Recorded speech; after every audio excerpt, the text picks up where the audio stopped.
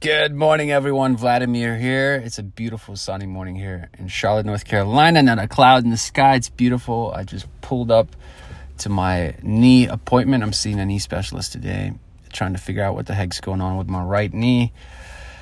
I think it's been a little over a month now since I hurt my right knee playing soccer with Sergey. We joined an adult soccer league. I thought it would be a good idea to join a league so I can get it in a good shape. And it worked for a while, for 2 games.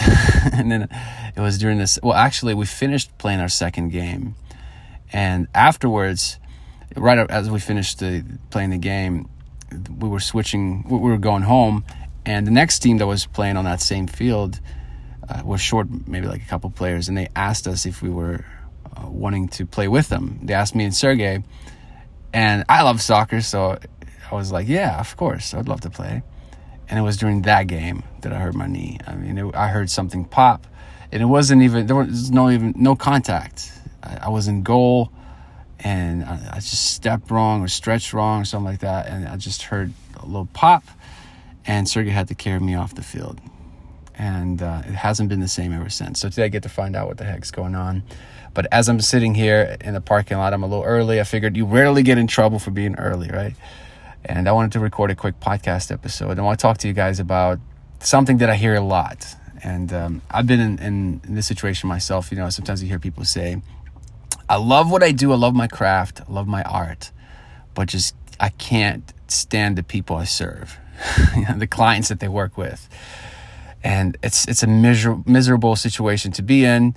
I've been there before. It's not fun, right? When you wake up in the morning, you love your craft, but you can't stand the people you serve because you're attracted to certain people that just not your people.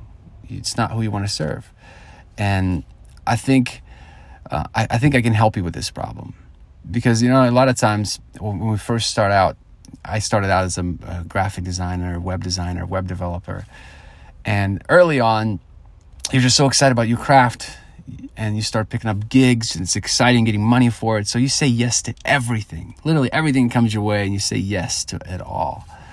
And after a while, if you stick with that model, after a while, you'll realize that one day you'll wake up and you can't stand the people you serve because you're attracting everybody. I mean, it's kind of like hit or miss. Some people you like, some people don't like. And it's not a very good model. You know, I always talk about planning, goals, being intentional, right? If you aim at nothing, you're going to hit it every time. That's just the truth. You got to be intentional.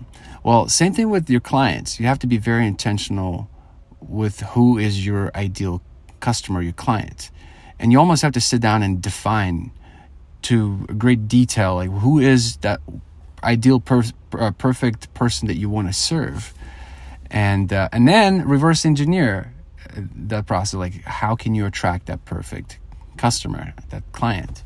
And it's kind of like going fishing. And I'm not a fishing expert, but I know enough to know that if you're going fishing for a certain type of fish, and if you use the wrong bait on your hook, you're not going to attract that same fish. You'll be frustrated, right? If you're trying to catch one fish, but you are catching a different type of fish, then you should probably stop and say, okay, whatever I'm putting on that hook, the bait I'm putting on is not working. It's something else, right? You have to change the bait. And for artists, it's the bait is your website, your portfolio, your demo reel. What kind of work are you including in your portfolio reel, your demo reel, your website? You know, the kind of work you put on the website or your demo reels, all those different things that you put before your clients is the kind of clients it will attract. So if you want to change your clients, change the stuff that you share with people, right? A lot of times I know it's tempting to just share the best work that we've done. You know, for example, let's say I'm a web designer and I just love this project I did for somebody, but it's not the kind of project that I want to have, right? But if you put that project on your demo reel, people will hire you for those kinds of projects. And so if you don't want that to happen, well, be very strategic what you include in your demo reel, because that matters. That's your bait. And so it starts first with defining who your ideal customer client is, and then start working on your bait.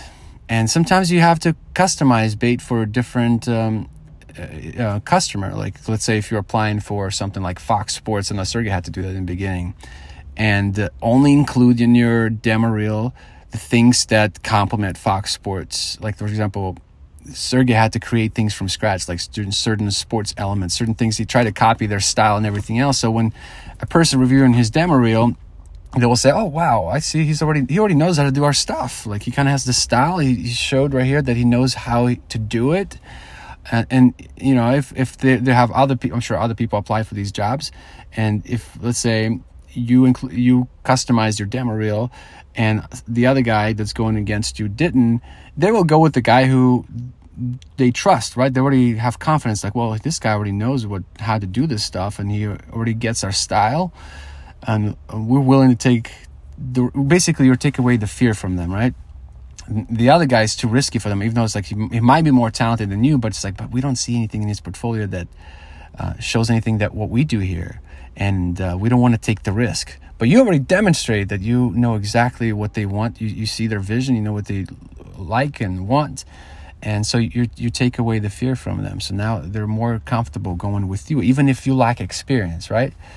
And so I remember one time watching I was listening to John Lee Dumas, Entrepreneur on Fire. It's my favorite podcast. I don't listen to it anymore because I'm not in that season anymore. He attracts a different kind of people. But I used to listen to thousands of episodes of John Lee Dumas. I remember every time I drove to work, I would listen to it. It was super encouraging, exactly what I need to do. I'm big on entrepreneurship, marketing, business, all that stuff. And I remember one day, he had an episode about his ideal avatar, his ideal listener. And he said that early on before he even started his podcast, he sat down and he figured out who is his ideal listener that he wanted to attract. And so he went in great detail describing that person. There was like several pages. He went as far as like finding pictures that would look like just to put an image to his ideal avatar. He described what his family looked like, how many kids he had, what kind of problems he was facing, what his commute, how long his commute was, because it affected how long his podcast episodes were. And after I finished listening to that episode, I remember thinking like, oh my gosh, he just described me. He even said that his ideal avatar has 2 kids. He described their ages were like almost perfect to almost exactly what my kids were, and described my whole situation. I just sat there in shock, like, oh my gosh, he attracted me because of the content that he was providing, the bait that he was releasing in the marketplace, so to speak, in the podcast world. And no wonder he was almost like guessing my mind, because every episode was exactly what I needed to hear. Because I'm sure before he sat down to record an episode, he would probably put his put himself in the shoes of his avatar, and probably would ask questions like, what would my ideal listener want to hear today?